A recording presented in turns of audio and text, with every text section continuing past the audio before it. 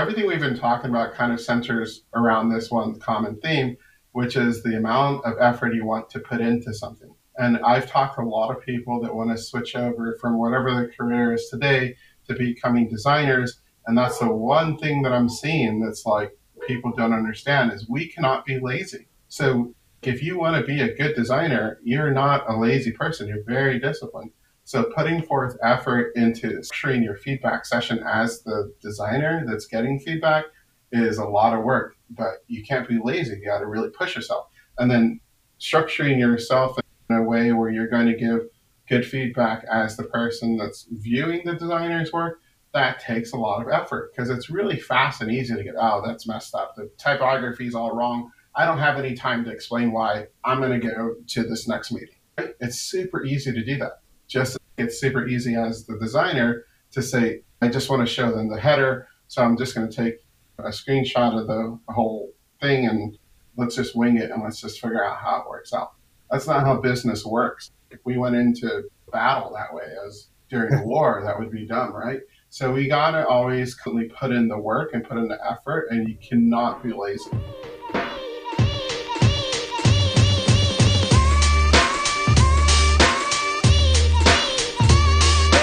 Hi, I'm Rizwan. Welcome to Unleash Your Mindset, a podcast where I talk to creatives to learn actionable strategies that can help you develop a resilient mindset so you can achieve your creative potential. In each episode, my guests share a listener challenge to help you take action and make a positive change in your life right away. My guest today is Jonathan Bowman. Jonathan is a design leader at Demystifying. He is the co-founder of Board of Design, a licensing board for professional designers and researchers. This is an interesting topic I wanted to learn more about, and I hope you also find it interesting. I think licensing in the design field can be valuable, so it's interesting to see how this program develops. In this conversation, we talk about feedback. Feedback is a critical part of the design process. When it's done correctly, it can be a powerful tool for change. I'm excited to share our conversation in which we dive into the world of feedback. Without further ado, here's Jonathan Bowman. Today I have a very special guest, Jonathan Bowman. He's a friend, mentor, and he's an all-around great guy. And I'm really excited to speak with him and have this conversation today because he provides his insights really help me look at a concept and an idea from a different point of view, that one that I probably didn't consider.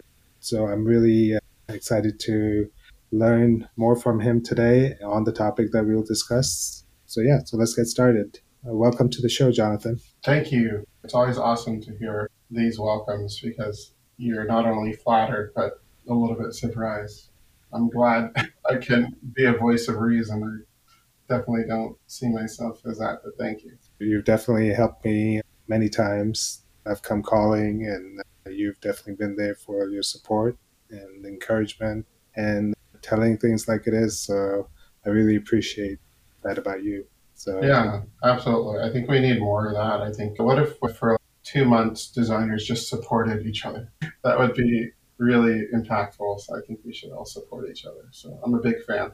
Please go ahead and introduce yourself to the audience and share a little bit about your design journey. Yeah, sure. So I think my design journey started probably since I could actually remember. My dad was a hardware designer. He worked for companies like Texas Instruments. He did hardware for a lot of like computer-based products, things like that. And when people ask this question, I just look back and see where I got my start. And that's really where I got my start. And maybe that's where a lot of us did when we were younger. But I remember just the influence of having him around and him designing things like hardware and pushing me to own my craft. It really started a long time ago. I think after a period of kind of rejecting that and not wanting to follow in those footsteps, I explored medicine a little bit. That was interesting for a while. But then I came back to my roots, so to speak, and started designing in the late 90s, building aftermarket auto parts. I would get into CAD and someone wanted a more aerodynamic 300ZX Nissan or something like that. So we designed them some really cool aerodynamic type of kits. And then we would test them in this clean room and check to see if it's faster and things like that. It was exciting. That's where I came back to my craft. And the owner of that company said, hey, I'm spinning off a digital magazine. Back then, in those days, everyone wanted an online magazine with flash cartoons and stuff like that. And the funny thing is, he and I would joke on the way to lunch. So he would take everybody out to lunch. He was really nice. And we would come up with, essentially, there were memes. Back then, there were just cutouts of newspaper articles, and we would draw captions at the bottom and play around with that. So we had a cool relationship where we were just creating things and creating funny jokes and laughing and being hilarious. And he said, hey, do you want to come to this new company I'm starting, which is an online magazine called GX Planet? And I was like, yeah, that sounds great. Had no clue what I was doing. He asked me to be in charge of writing and directing cartoon shows. I thought that was interesting. But one thing that led me back into design was we were using Flash. And Flash is old, but at the time it was all we had. And we were using Flash to animate. And over the weekend, I pounded a bunch of Red Bulls because I wanted to see what this was all about. And I wanted to speed up production of the cartoons. And I wanted to go ahead and test it out myself. And I was kind of like hooked after that, after learning Flash. And then everything is history after that, so to speak, because I had a good network there. I met a lot of really amazing people. And one of the first things that most folks asked designers to do, or at least back then, was, hey, I need a website. Can you help me make mine? So yeah, that kind of spun off my career into design. As the iPhone came out, I realized that there's a really different aspect to design, or different discipline emerging that was always there, but more important for UX. And I got a job working on the East Coast in Norfolk, Virginia, with a DoD company. And yeah, I was building dashboards and creating interfaces that are visual based for folks that are trying to find out quick information.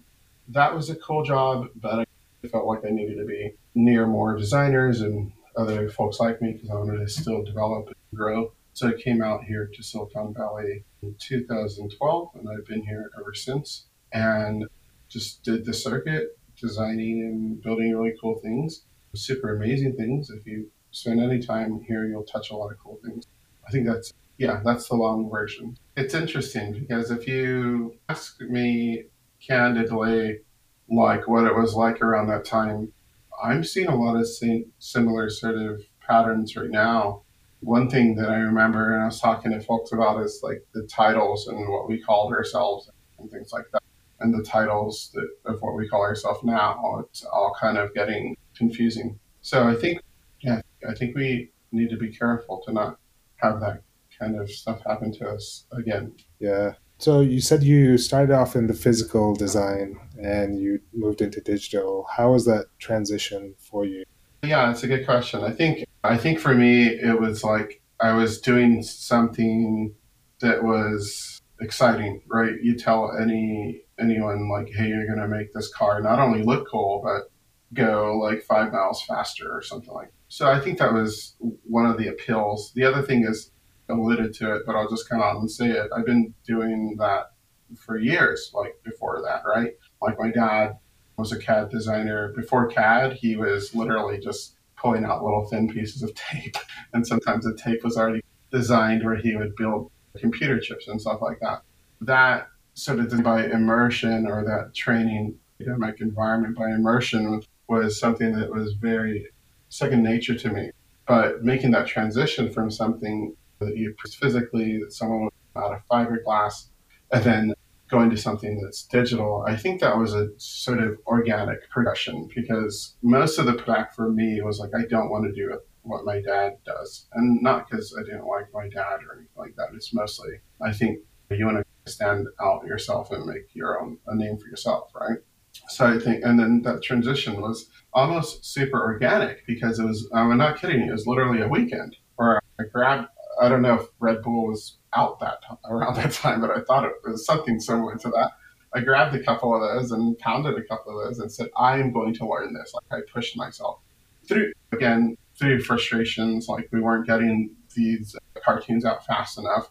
I wanted to understand how it worked. I wanted to make sure that I understood how it worked in case I needed to be the one building these things. So it was almost an organic transition to this is the need. Let's go ahead and do it. And besides, I was already sketching the actual sketches, doing all the actual layout. So I think it was a pretty natural step over. It's pretty organic for me.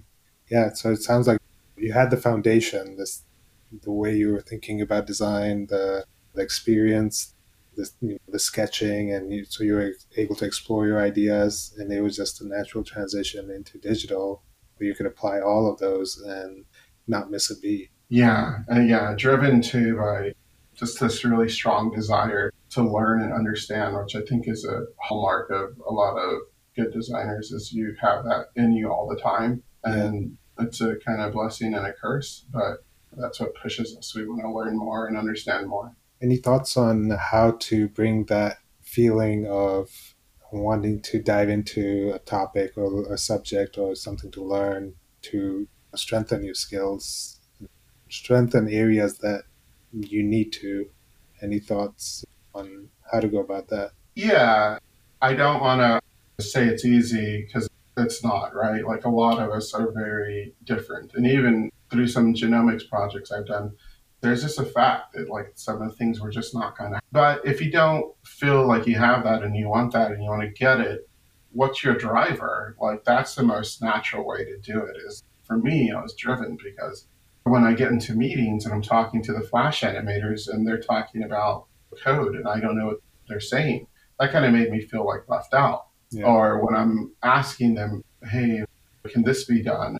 And if I got pushback or told no, I wanted to understand why. And maybe in my own head. So I think that's where you can tap into to push yourself more. Like for someone who wants to lose a lot of weight and wants to run, you can get hyper focused on the benefits of running. And that might push you, or how you feel, or that dopamine rush that you get, or whatever you latch onto, you can latch onto. So I think for me, latching onto, I need to know what folks are talking about so I can articulate what I need to get done quicker. That's a business need, and I'm going to translate that into a driver to get me to figure this out.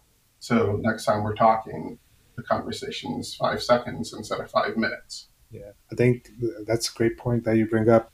As a designer, you're working with developers, and if you can't speak their language, then there's that disconnect. And it's something that we can do is you don't have to learn full stack programming, but you should be comfortable speaking with developers, understand the challenges they have. You should know what you're talking about, because that's just going to make your designs better and not turn you into a developer, but have that conversation and have it faster. And being able, or being aware of challenges and being happy and to accept them and take them on, because your growth comes from challenges and comes from these difficult things that we face. So absolutely, should designers learn to code? You should learn to talk. And you can't really talk someone's language if you don't understand the basic frameworks and structures that they use. Yeah. So I think it's super helpful. And then that goes with anything. Like if you're working at a company that's like a company for legal services, if you don't understand a lot of the terminology, you're going to kind of feel left out. So yeah, I think you should definitely push yourself. And we do that. We're really good at that. Yeah, I guess it's this. Developers is just one example. It's the same with marketing, same with business. We need to speak their language, understand what their challenges are, what is important for them, and then we can be a better partner for them. That's absolutely 100% true. So what do you enjoy the most about design? For the most part, what I love most is it's one of these fields where it's deceptively technical. So I think there's a way into operating as a designer that allows you to see the technicality in it and the systems in it and work an angle as a designer in that way, which allows you to take on larger and larger challenges and work through bigger and bigger problems. And that to me is probably the most exciting thing. When you say you want to design a dashboard, that's pretty complex. That's a loaded question. There's a lot in there that you have to know and understand. There's a lot of skills you have to bring to the table. But what if you had to design a dashboard with constraints? And what if those constraints are very technical constraints? And so for me, it's like that's the level of design that I like and I get excited about is, oh my gosh, this has been done before, but not in this context. And it's going to take a lot of really deep thinking to get to understanding what the best approach is. So I think the technicality of design is what I like most about it. Yes. Yeah, I think that technicality of collaborating with different teams, working with them to work within the constraints, work within the time frame that you have, the abilities that the team has, and still deliver something that is a great experience. That's where I think the satisfaction lies. Yeah, that's a big challenge too. The people factor, like we can probably design all day without any problems in a vacuum, without any feedback or anyone helping us. I want to learn more about your new project that you're working on. I'll leave that for after our conversation on the topic because Okay. that's really interesting. I wanted to dive into getting feedback. Feedback is a big topic for designers. It's challenging for everybody, whether you're new or experienced, and it's something that you have to evolve and learn from your mistakes, or you have to go through the battle to come out and be able to manage feedback well. And so today I'd love to get your thoughts on it. Why is feedback important in the design process and even for the designers? Yeah, that's a very awesome topic. And I wanted to talk about this because I think there's super cool tidbits and tips we can explore. And hopefully it helps folks that are listening to. Feedback, what does it mean? When you look at it from the human computer interaction sort of model, understanding that when you tap on a key, the key presents itself on the sort of interface and you can see that something happened, right? So in that respect, it's probably pretty easy to quantify what feedback is. It's you do something, then you see a result, right? Or you find a result, or you present it with the result, right? Or you get feedback essentially, right? So I think there's a very rudimentary definition there that's important to foundationally understand. So now it's less invasive, it becomes less threatening, and becomes what it is, right? And if we think about it that way, that helps us dive into receiving it because we got to understand that there's an input and there's an output. And so looking at it like that really helped me in my career is just understanding if someone raised their voice, maybe that's how they talk.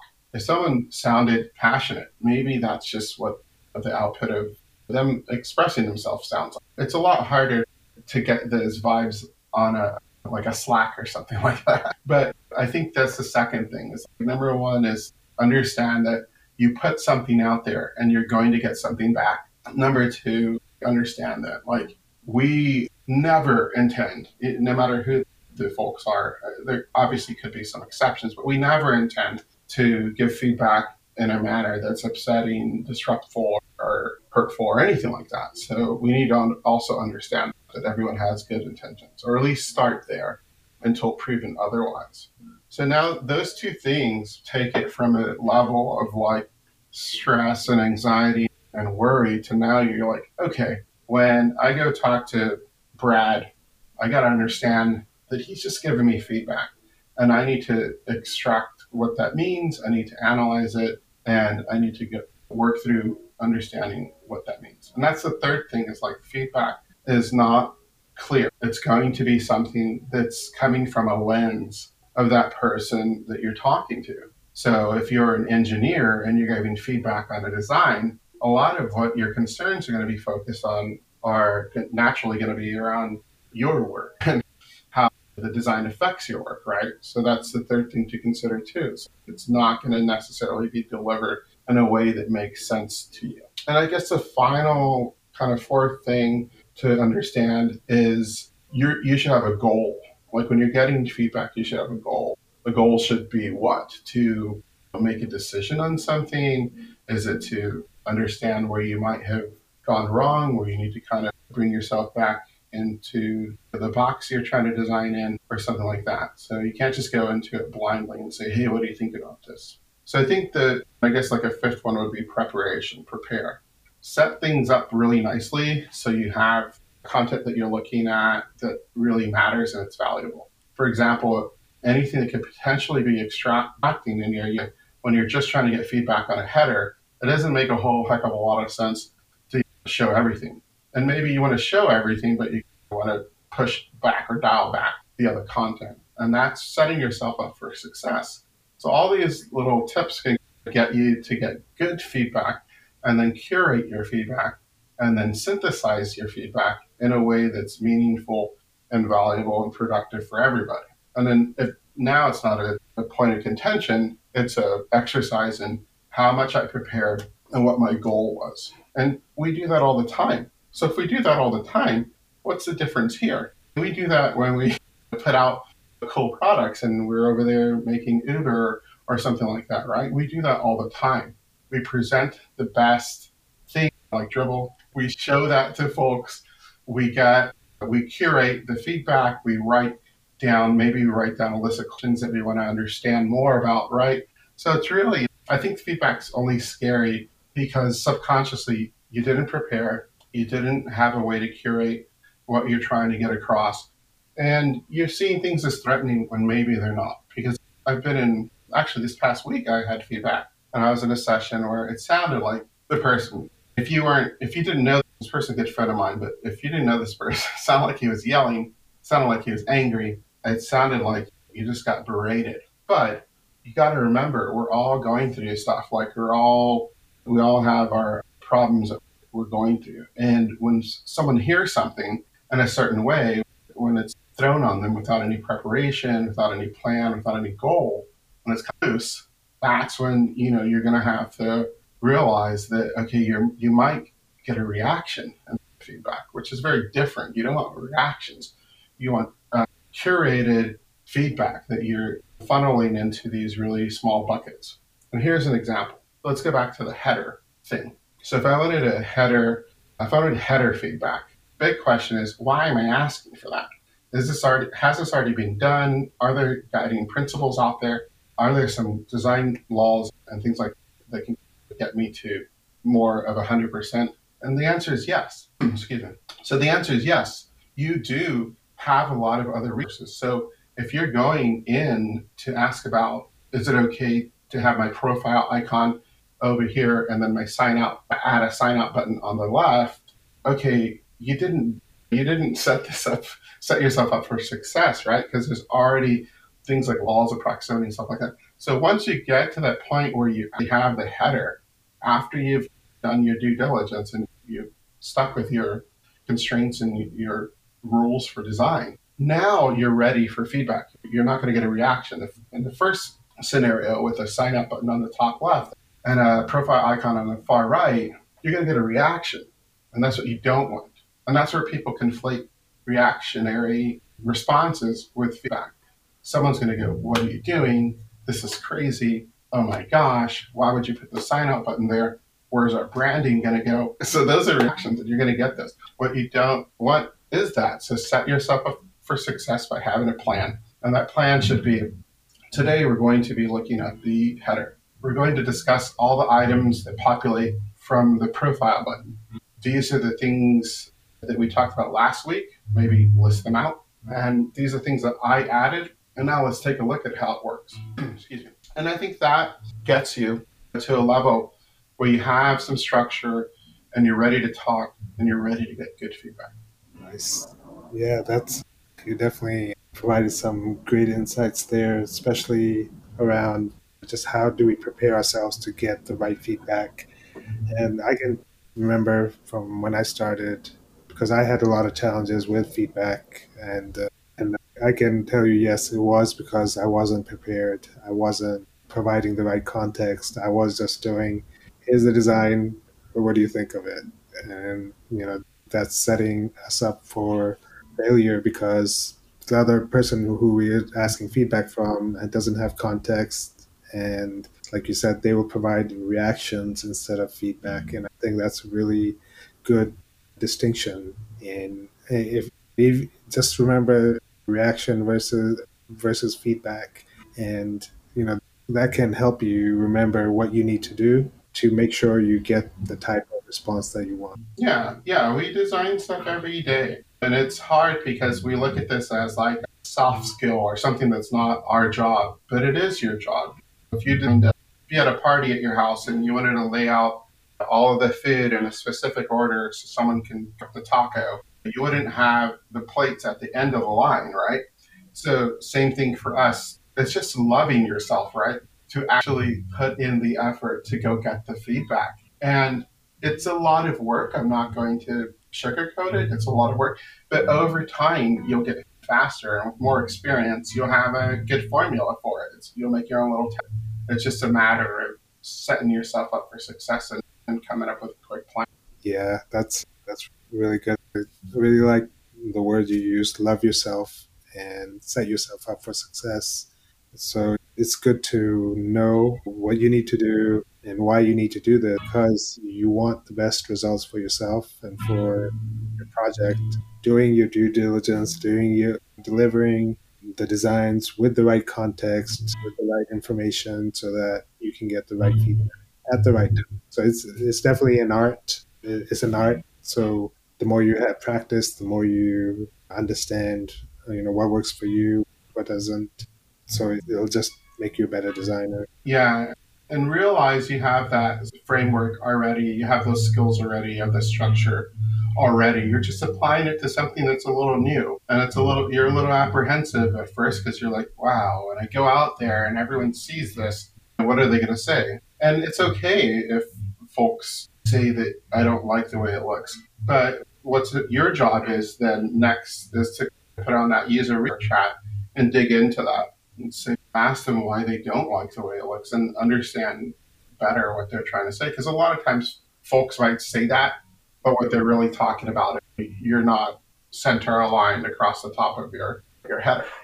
Yeah, I think I can remember to my early days is if somebody had told me, "Oh, I don't like it," or "It needs to be blue," the button needs to be blue, I would have just taken it at face value, and I would have felt bad. And after the meeting and after the presentation, because I didn't understand that I need to dig in to why people are making those statements. Yeah, yeah, that's another thing too. I think that's so. We talked about a lot of the structuring, right, and how to get yourself set up to go and even do this and ask for feedback. But I think now the next part is what happens when you're getting it, and when you're getting it. Again, it's a sort of lens thing and translation job that you're going to have to do. Yeah, it's if you're in a room talking to someone from Italy, someone from Germany, someone from France, you're going to have to really do a lot of work to dig deep and understand what exactly they're saying.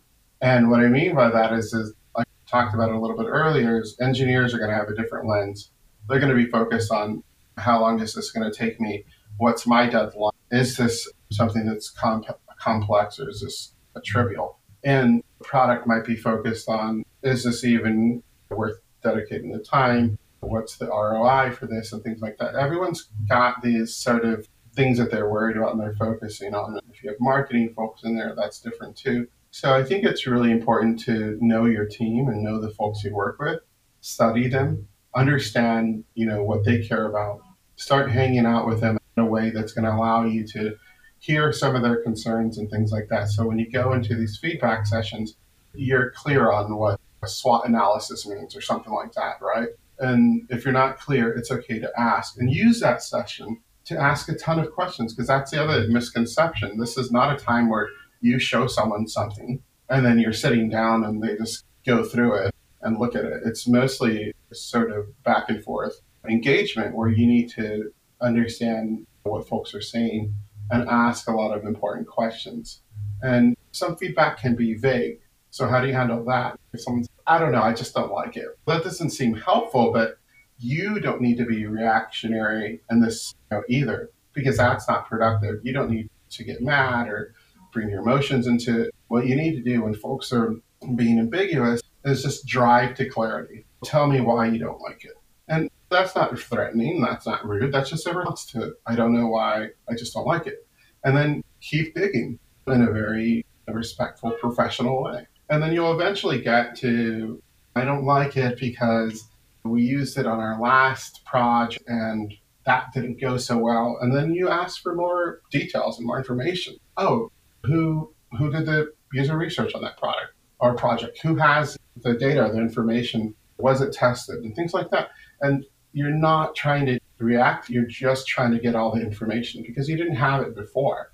So this is actually super beneficial. And that's what I think the most, if you take away from this, it's back is massively helpful because what you can do is maybe there is a previous designer, a previous team that had some data or had already tried some of this. And if you didn't know, that's totally okay. It happens. But now you can go and take a look at those studies or take a look at those that user research and use that to inform you. In a situation that you could have reacted when someone said, I don't like that and I don't know why, and you could have just kind of flown off the cuff, you actually uncovered something that was really pivotal and helpful to you by just talking through it. And that's, I think, kind of the biggest thing is when you're working through this, don't let it be one-sided. Make sure that you're constantly driving to clarity. And it's okay to even repeat and summarize and say things like, okay, I understand that you didn't like this because we've done this before. Is that right? Yeah. And I also understand that there's some data and some PowerPoints we can get to back up that it didn't work. I'm going to talk with so-and-so to go get it. So I think that's that. If you have this sort of formula written down, you'll see that you have to prepare. And then the second part is you have to really dig into what people are saying and don't take the first reactionary response as something you should react to, start to, or even ambiguous response, but start to dig in and start to really get to the bottom of what's going on there. You're like a detective at this point. Yeah. So bring your curiosity to the feedback instead of your emotions, and dig in, like you said, dig into the reasons why people are providing that feedback. If there's anything you're missing, anything that you've left out, or something that can improve the designs. So going in with the mindset that you're just trying to uncover, like you said, be a detective and make sure that what you're delivering is exactly what is needed together with everybody. So it's a team sport. It's not a designers versus marketing, designer versus business, designer versus the world. It's we're all working towards the same goal. Everybody has their goals, and we're working together to make sure we all end up where we need to. Yeah, and I think there's a couple of hidden points that kind of came out when we were discussing this. And one is, how do you not get your emotions into this? It's not through reacting. It starts way at the beginning when you were designing. So when you're designing, you're already making the decision that you're going to love what you're designing and that approach. This is why I said, when you asked me what is the thing I love most about design, is the technicality of it. Because when you get to the level of loving things, that's already putting yourself in a world where when you show something to someone, you're ready to react, right? So that's one critical piece that we didn't discuss is you need to make sure from the beginning that you're looking at objective things and you're making calls objectively, not from your heart. You're making calls based on what is good for the user. Is it good to put this button up here in the top right? Is that a common pattern? What are the heuristics if they have to learn how to click on something that's in the top left and there's no branding?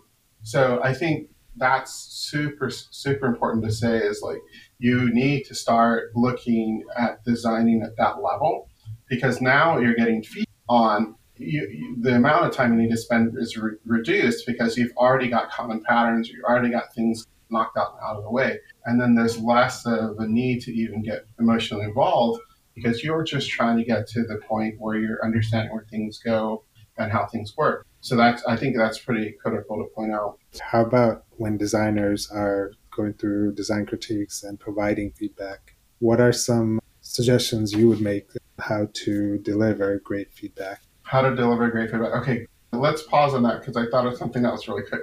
Okay, so when you're there in your session and you're talking through and you're getting feedback, we talked about something that can help reduce getting a bunch of reactionary feedback, and that's to come prepared and then show things that aren't out of the norm, where the heuristics are solid and things like that.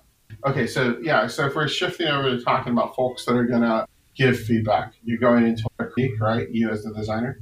So yeah, so now if you're not the designer and you've been invited to a session, how can you help people? Like, remember at the beginning, I don't know, maybe we're going to cut this off or not, but we did bring up supporting people, right? If designers like supported people for 2 days solid out of the year, what kind of massive impact would we have? So you as the feedback E or the person or feedback as the person that's been invited to a session, hopefully you have a little bit of lead time. Hopefully you've been told maybe realistically a couple of days or maybe even a week. And that's your chance to reply and respond to the person that's setting up the session to help guide them, right?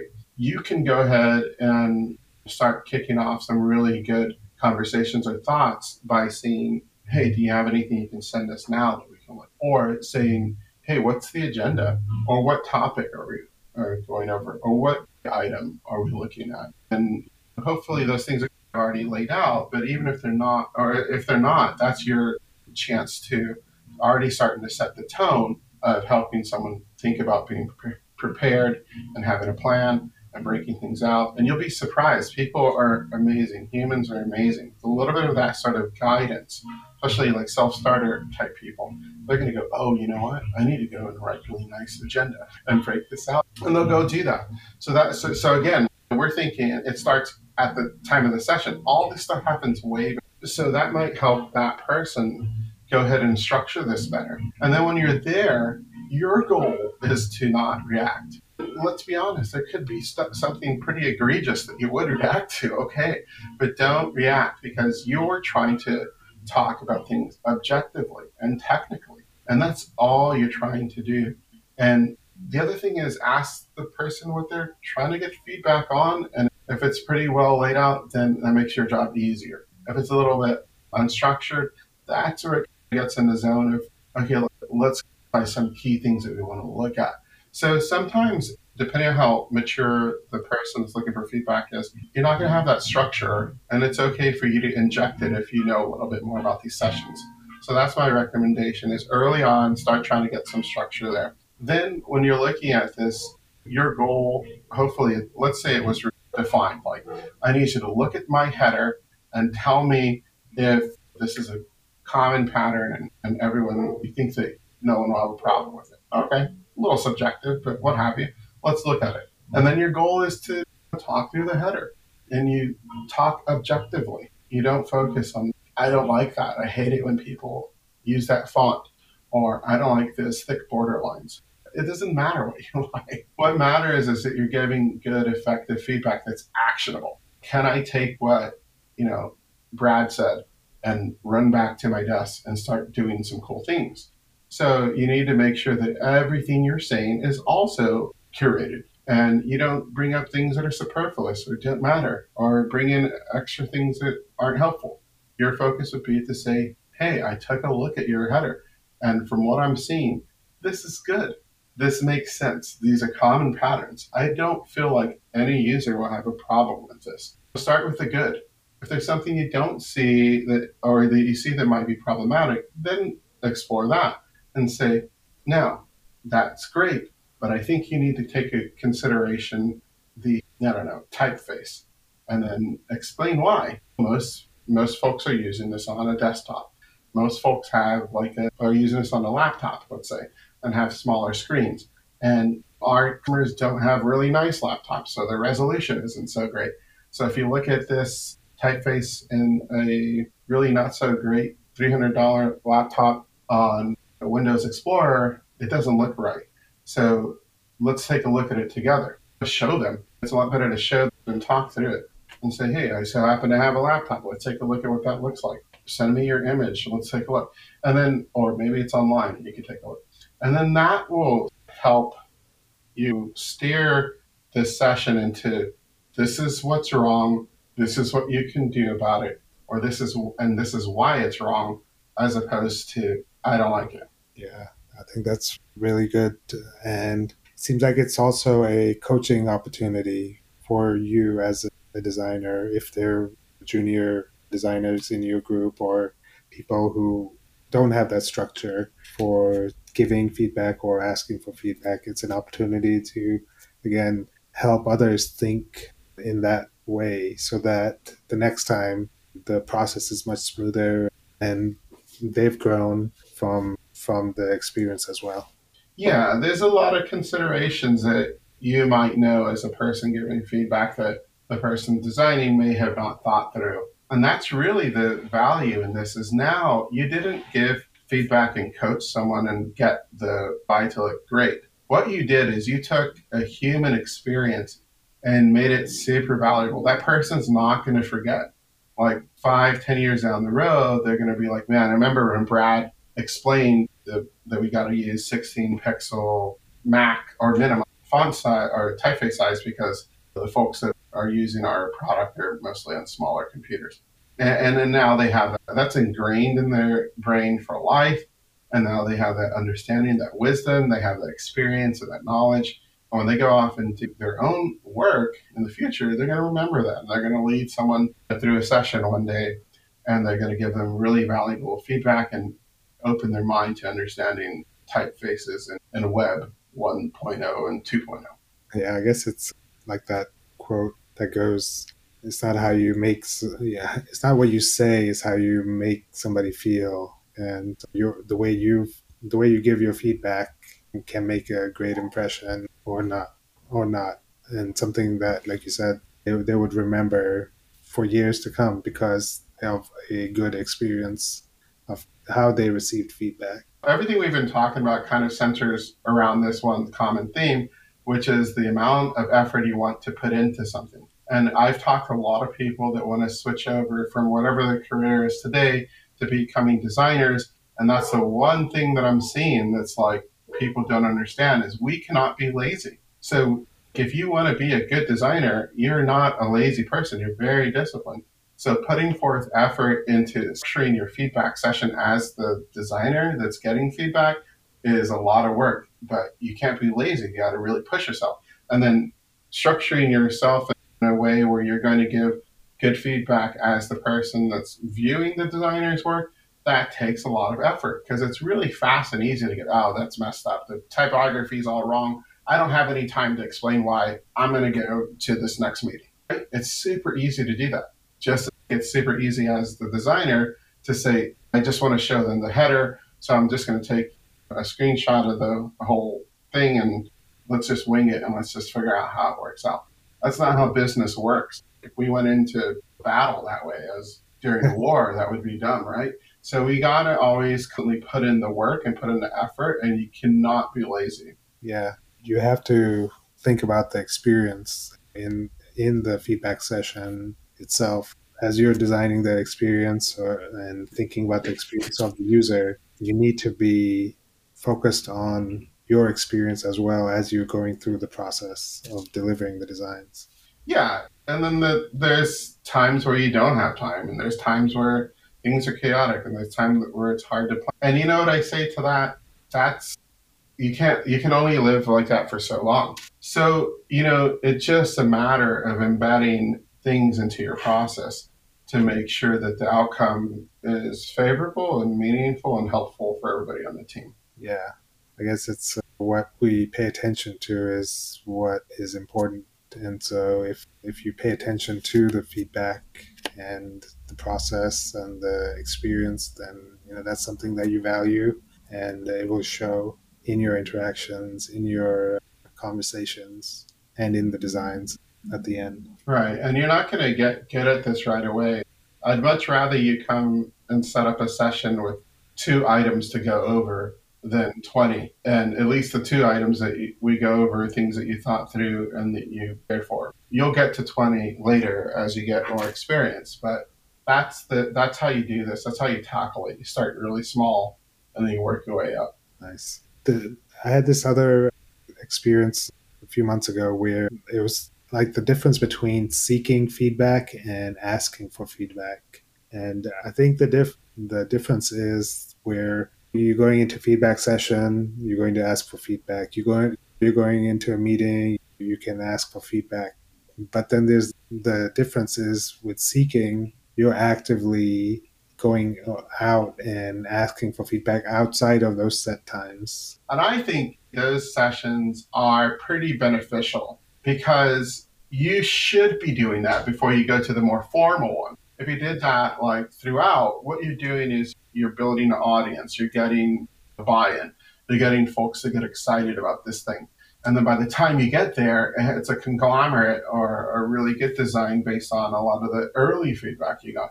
I think it's totally appropriate. I think it's just a matter of scheduling that also. It's on a micro level, but yeah, that's great. Yeah, I think that can build rapport with the people that you're presenting to during those official times. And it just builds goodwill because you're asking and you're including people in your process and not just at those set times that you're going to meet anyways. This kind of shows more trust, more team building, more consensus, not consensus, just working together. And folks actually feel special when you ask them to take a look at something because it shows you value, what they think, which is great. And that's the kind of relationship you should have. So I think there's a benefit there. There's an advantage because it's actually between you and someone else. If you had everyone in a single Slack channel and there's 56 people and you're like, hey guys, what do you guys think about this? You're not going to get the responses you're looking for. In this case, it's micro feedback, right? Is a good term for it, where you're going to get the feedback, you're going to get some good understanding of what folks are thinking early, and yeah, you'll head over. It's kind of like a movie, like you have people come and sit down and check out an alternate ending, and then you'll know before your premiere, and by the time you're at your premiere, you have your correct alternate ending. Yeah, I think that's super smart. Sorry, I didn't understand that. That's a good way to, and a good example, right? Someone says something and you really kind of have to dig a little deeper into what they mean.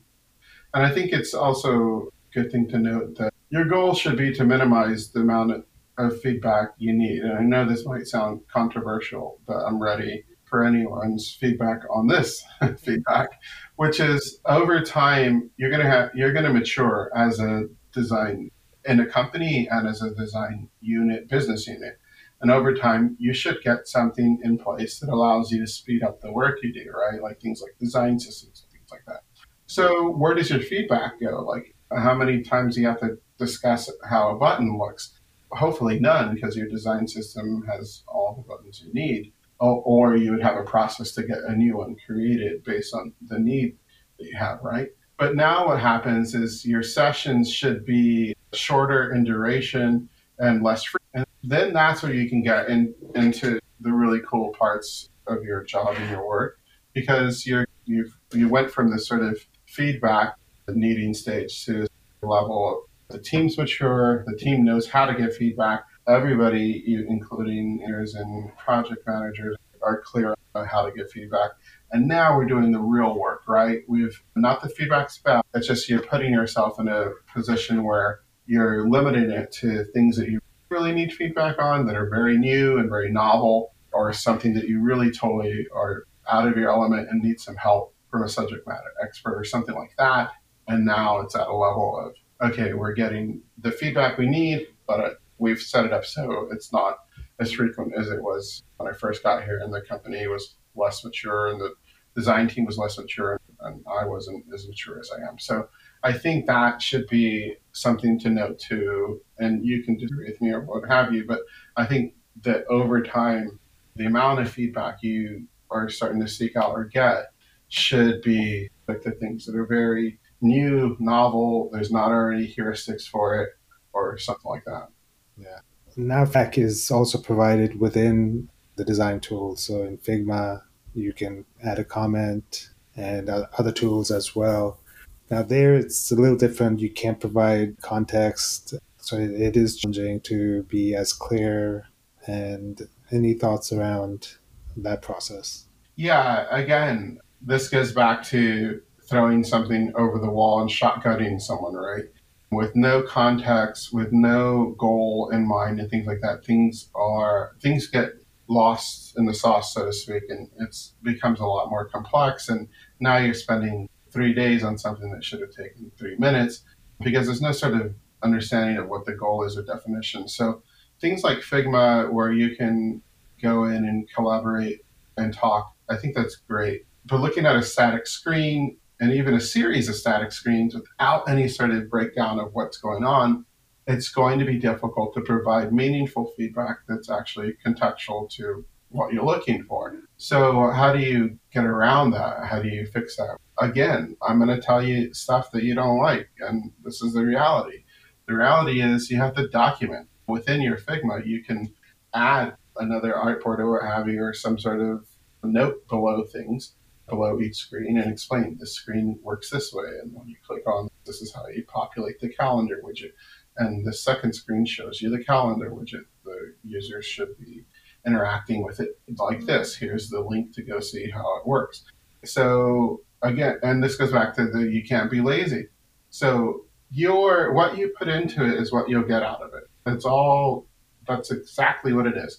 And so Figma's cool when people come in and comment. You got to set them up for success by explaining the context.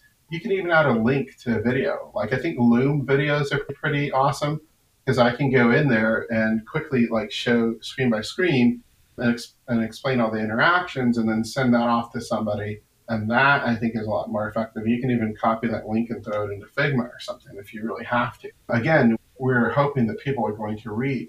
But what happens though is now you're setting the stage and elevating the bar to all the information was there. And the reason why people don't read or regard any notes or things like that is that they didn't come to understand that it was actually valuable or consistent. So if your team is consistently putting little notes below the UI that expresses and explains how things work, then they'll get used to that. So it's all about setting up these systems to help you navigate quickly. So when you do get those little comments in Figma, which by the way, I do too, get them in Figma, and then I'll notice somebody say something, and then right away they're like, oh, I just read the description. Never mind, I totally understand this. So how much work do you want to put into it? That's just really what it boils down to. Nice. That's a great way to reduce any back and forth and any miscommunication is to provide context. And the tip about adding a Loom video, I think that's great. It doesn't take that long. You can walk people through, and then if they have questions, they can reach out, and so you can have that conversation. Yeah, reading for people is going to be a little time consuming, but I think a video they're more open to just watching so they can get that context right away. When we work in teams, we go with the flow of how the teams work. But I think as a professional, you really stand alone in your own kind of practice. So you got to look at the work that you do at that caliber and then set that bar high and embed things into your process. So if it takes 10 extra seconds to type in a note that says this button relates the calendar widget, take that 10 extra seconds because what you're doing now is you're designing with intent. And I think when you can get to that level where you're designing with intent and you know why you're doing what you're doing and you know the reasons you made the decisions you made, now you're not scared of feedback because you've already answered all those questions, right? So I think even a little tiny bit of documentation, even if it's video documentation, you got to do it so everyone has a way to refer back to those things. And you're going to forget like why we chose purple. But if you had that written down or in the Loom video, you can jump back and take a look.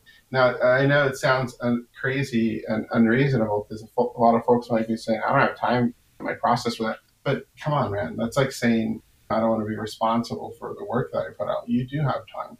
You just need to put forth the effort. And then once you start doing it, it's going to be fast. Like half of the things that are created out there, half the softwares are created out of frustration because folks want to automate their workflows and they didn't want to have to type stuff up. So I'm sure Figma has tons of little tidbits and ways for you to add annotations and stuff like that. It's just a helpful thing to do. Yeah, I think that's a great way to bring more intentionality into the design so that, like you said, you can go into the feedback session with confidence that you have done your best, you know what you have designed, why, and you can have a good conversation instead of just going in blind and expecting the best. Usually the worst would happen. Yeah, definitely. Any other thoughts on feedback? No, write those notes down. Go forth and do well. I think having this newfound perspective, most folks will be enlightened and hopefully put it to good use.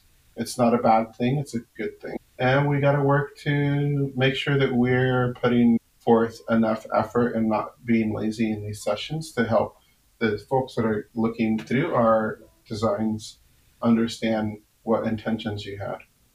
This is wonderful advice, and I know I've grown out of this conversation, and I'm going to definitely take your advice on the notes and just how you approach feedback, because instead of seeing it as a roadblock or seeing it as a friction point, it's seeing it as a stepping stone to where you need to get to.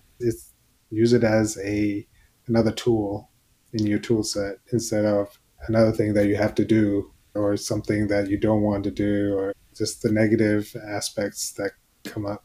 So I think this you've made it really clear, made it really easy to understand why we should be asking for feedback, how we should be asking, and how it benefits us as designers to be more intentional, and so our designs can be at the level that they need to be. Yeah, definitely. It takes a lot of discipline. It's very hard because I think a lot of us get into this field thinking this is about what we want and how it feels and how it looks and the coolness about it and the creativity. And you're gonna you're gonna see there's a way to navigate with minimal emotions and creativity, and then you can bring that in when it matters and when it's valuable and when it helps. But for the most part, our work can be very objective. And if you stay in that world, you're now out of the world of subjectivity, which should totally make your life easier. Yeah, exactly. So, yeah, thank you so much. I said we will come back to the project, your personal project that you're working on. Can you share a little bit more about this new idea that you're working towards and how it benefits the design industry? Yeah, absolutely. I spoke at the beginning about some concerns I had, and some of them are economical, but they're mostly focused around what I saw happen in the past. So I guess I could say this is not my first rodeo. What I saw happen in the past to the design industry is we were very immature as a sort of industry. We didn't have a lot of infrastructure. We still don't, right? And there are a bunch of folks that didn't make it past the dot-com bubble. They looked at their job as designers and said, well, I guess it's over. I'm not even going to try again. I'm going to do something else or go back to what I used to do or choose another career path. And it was sad. So we have opportunities like almost every day to destroy our industry or build it up and build each other up. And what you can start to see now is some similarities back then. There's this sort of catastrophic implosion of all the different nuclear types, is that we're at a sort of point now where it's a crossroads where we can make a decision to fortify ourselves and give ourselves some good structure or just let it fall to the wayside. And what I mean by that is take a look at things like what are our titles morphing into? There used to be like, there still should be a visual designer. Now there's content designers. Then we have people that are just designers and senior designers, product designers, staff designers. So I think there's something to be said about this confusion around what do we do? I think we need to work on taking that back. And what I've been working on with some colleagues of mine is understanding licensure with the design field and researchers. And as again, when people hear about this, they're going to react. And folks can react negatively or positively, or you can start to understand why. And the reasons why it's very hard to jump into that headspace because you're just doing your work every day and you're not thinking about the concept of a license. So I think to even get to the point of understanding why it's valid and why it's important, you really have to understand a lot of the lack of infrastructure problems that we're seeing today. For example, one thing is have designer pays gone up? Or are you looking at online applications and you're seeing that they've gone down? I'll say they've gone down. And what is that a result of? Is that a result of paraprofessionals versus professionals? Is that a result of people who are really serious about their job versus people that are just in it trying to ride a wave? This is not about gatekeeping. This is actually about opening the gates for people that are marginalized. Today, if you're old, you're probably not going to be able to get a job as easy as someone who's young. If you're female, that's not going to go away anytime soon. It's probably going to be difficult for you to get a job. Whereas if you're male, if you're Latino, or if you're Black, these things are all marginalizing people. And one common thing that I've heard through talking with these folks is they say, man, I just got an email and it said, your skills don't align with the person that we're trying to hire. Sorry, we'll keep your resume on file and we'll call you if we need you. And that's a common theme. And that should not happen, whether it's driven by the economy or what have you. I think one way to combat that is to say, no, my skills actually do align. And here's a documented breakdown of how good I am in visual design, what I scored in interaction design, what I scored in graphic design, what I scored in branding, what I scored in human computer interaction. So that's what we're doing, is we're quantifying what your skill set is so we can speed up the process when someone's trying to vet you. I don't think it's fair for you to have to spend all your nights and weekends and 2 months trying to build a really shitty portfolio. I don't think that's cool. And besides the fact, you could have taken that from some other portfolio and put it up on the web, and it's not even your work. So those are the realities. The portfolio is not very valued. And I don't think it's fair for you to have to do a whiteboard session to get hired for 2 hours and be put on the spot. And maybe you didn't even know you had to do it. And then, you're going to get nervous and you're not prepared, right? There's all these sort of actionary things that are going to happen to you there that it's always going to make the outcome come out poorly. You might be 10 or 10 IQ, but when you get in front of a whiteboard and someone scares you out of the blue and surprises you with that, you're going to do poorly, right? I don't think that's not fair. It's not a fair way to assess us. So I think there's a sort of time now where we're at a crossroads where we can take ourselves up a notch and say, hey, there's a group of people that really look at their profession in a way that they take it so seriously that they're willing to vouch for their work and they're willing to be vetted one time just by taking this exam and getting a license. And we are vetted that one singular time. Like, how does a hiring manager justify saying, no, you still got to come in, you still got to do 5 days of interviewing, and you have a whiteboard, and you have a take home? You can't. It's hard to argue because you as a hiring manager can easily go search that person's name on our website and see if they have a license. And if they give you permission, you can go ahead and take a look at what they scored and how smart they are and how much aptitude they have and what their true skills, and their true competencies are. It was a kind of long explanation, but that's what we're doing. My co-founder and I came up with this. It's called the American Board of Design and Research. We are doing licenses, not certifications. They're licenses. And we believe that there's a group of people that want to practice and want to have a license to practice and understand that there's a higher level, a sort of academic level of working through day-to-day design and research work. I think this is a great idea to bring some stability into the industry and some rigor even to how we present ourselves and the work that we're doing, and help the people who are doing great work rise up instead of being left out because of, like you said, their age, their race, their gender, and all those things that are held against people. So I think this is a great initiative, and we see it in other fields, specifically the medical field. People don't question if you have the skills, if you have that certification, if you have a license to practice in a state. The same way a designer would, if they have a license, they can work in whatever state or country because they have that license and they don't have to go through those hoops. And we won't even get started on the take home design channel because that's a whole episode in itself. And that's still till this day, people on Twitter and LinkedIn talking about those. And it's just like the worst of the worst. And sure, there may be some reasons that people think about it, they're valid, but usually I don't have the numbers behind it, but it usually doesn't turn out well. And from my experience, it hasn't turned out well. I don't know about you, but those types of activities that this can get rid of, those Mhm. whiteboard challenges, and you hit it on the nail. You could be really smart, but somebody throws you a curveball, and all of a sudden you're nervous and you completely blew it.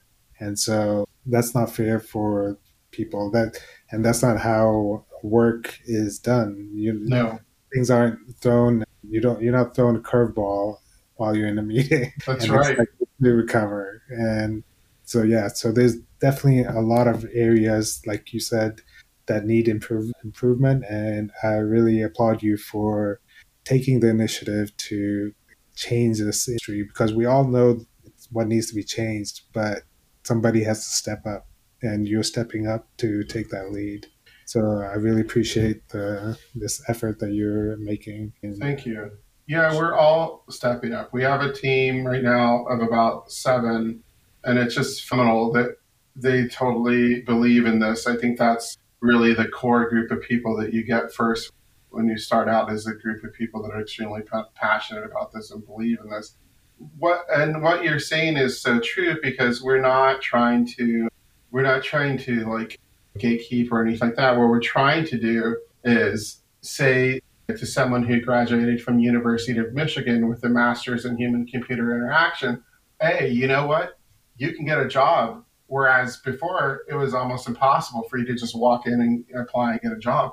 You can get a job because you have a license, and that license is a validator, a third party sort of breakdown of your sort of scoring that tells me what your true skills are and your true competencies are.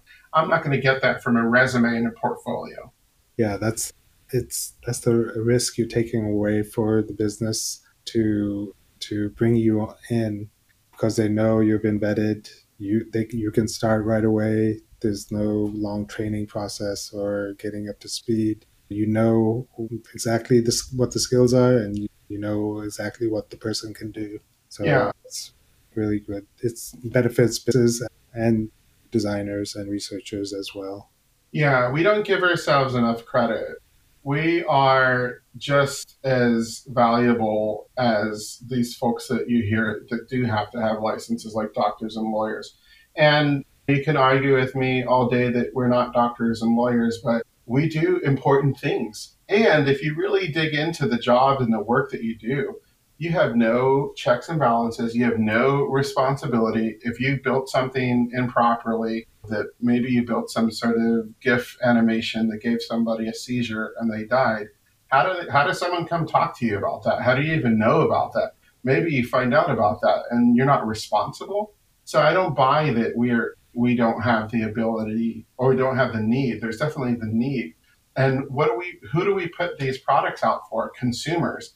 And there's something called the Department of Consumer Affairs. We if you go get a haircut, that person has to have a license. So yeah, you could do some harm there. But to say that our software doesn't do harm is absolutely naive. We have a lot of power and we have a lot of potential to do good or harm. So this is about being responsible and making sure that we're doing the right things for the consumers as well. Yeah, I know there's definitely a propensity to do harm, or whether it's intentional or not. After the past few years, talking about how social media, how it was designed and what it was designed to do, and how it's supposed to hook everybody, and all those things have led up to this point as well. Because we need to be more intentional and design better products people can enjoy their lives instead of be captivated by our products, and not go down and hurt us, hurt people, hurt our communities. as we've seen in the past few years, how that happened. And so this type of licensing and regulation and standards will help at least make positive steps towards it and help again bring some stability and and expertise and validation to the design industry. Totally, totally. And you said it quite well and eloquently, but totally agree. That's what we're trying to do. It's a positive thing. It's something that's really going to open up the floodgates for people. And it's really going to. I actually heard some folks say, how can you quantify design? It's very creative.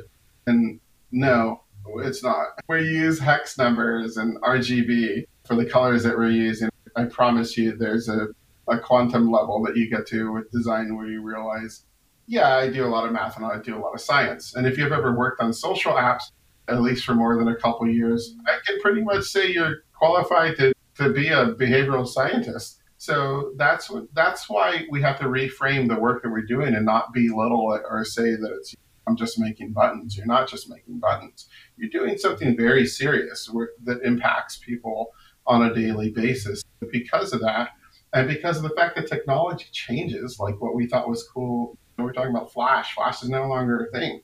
That's the other benefit of the license is that we're going to make sure that you're taking at least 40 hours of extra or 40 hours of continuing education. I want to make sure that if you're licensed, that you're up to date on the latest things. Maybe some new regulation came out or maybe some new technology came out.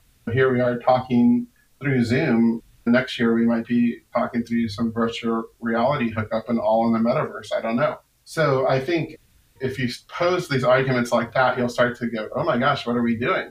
Like here we are just out here designing things, and I have no way of understanding if any of my peers actually know what the latest and greatest considerations are for designing. I think it's great.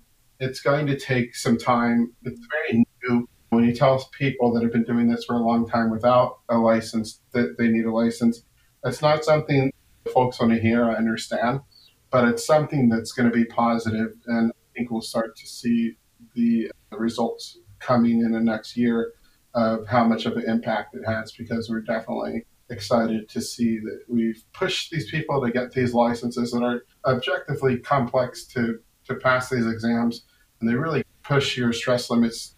But we're going to come out on the other side with really amazing practitioners that know their job, which is those are the people that are going to be the most sought after and highly desired in the field. Nice. Yeah, this is great. Great effort. How can people learn more about this? Is there a website? Yeah, if you just go to our site, American Board of Design, you'll find us there.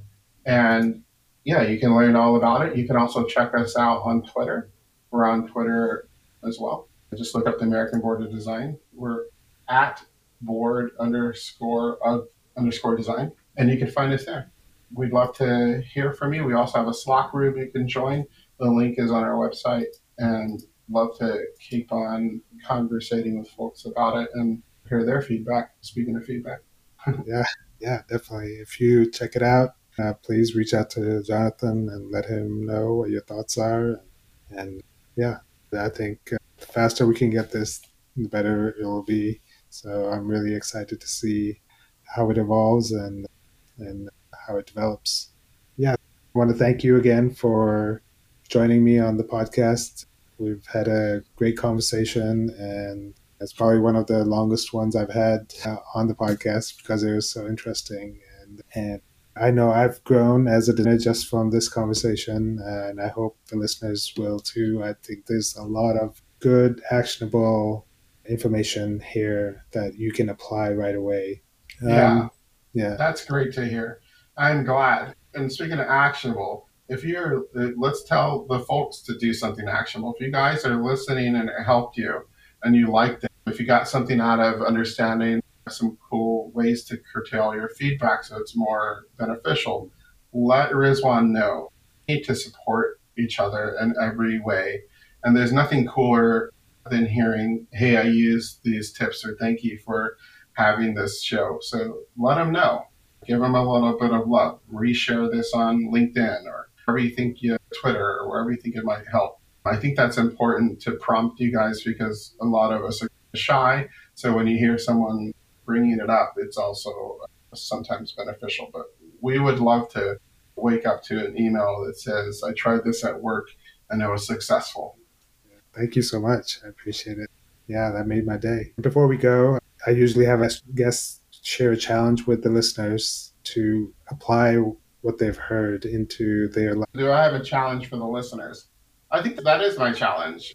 If you are listening to this, I would hope that it's because you want to understand how to get better at feedback. And if that's the case, take some of what you heard here today. And then my challenge is if you implemented it, come back and tell us, give us feedback, come back and tell us like how it went and tell us some cool stories. Maybe you don't have cool stories. That's okay. Let's talk about that too. But I think that would be a challenge to you guys is share the podcast and share some feedback with us. Let us know how it worked for you because there's nothing more important to your career as a designer than learning how to navigate this because it's tricky, it's tough. We've all been through it. We try to avoid it, but we'd like to. That's my challenge to you guys: is tell us how it went and tell us how it changed your style of giving and getting feedback. Awesome! I love that challenge, and I'm definitely open to any feedback that you or the listeners have in this podcast, so I can make it better and make it more impactful for everyone. So. Thank you so much. Once again, thanks, Jonathan. It was a pleasure speaking with you. Yeah, thank you. It was awesome being here, and I was definitely honored. And yeah, let's get back to work, but let's also hope that some folks out there are starting to get some good feedback sessions. All right, that was design leader and co-founder of the Board of Design, Jonathan Bowman. And this has been Unleash Your Mindset. If you enjoyed this show, please be sure to subscribe to the podcast for more insights on how to unleash your mindset. Thanks so much for listening, and till next time, stay strong.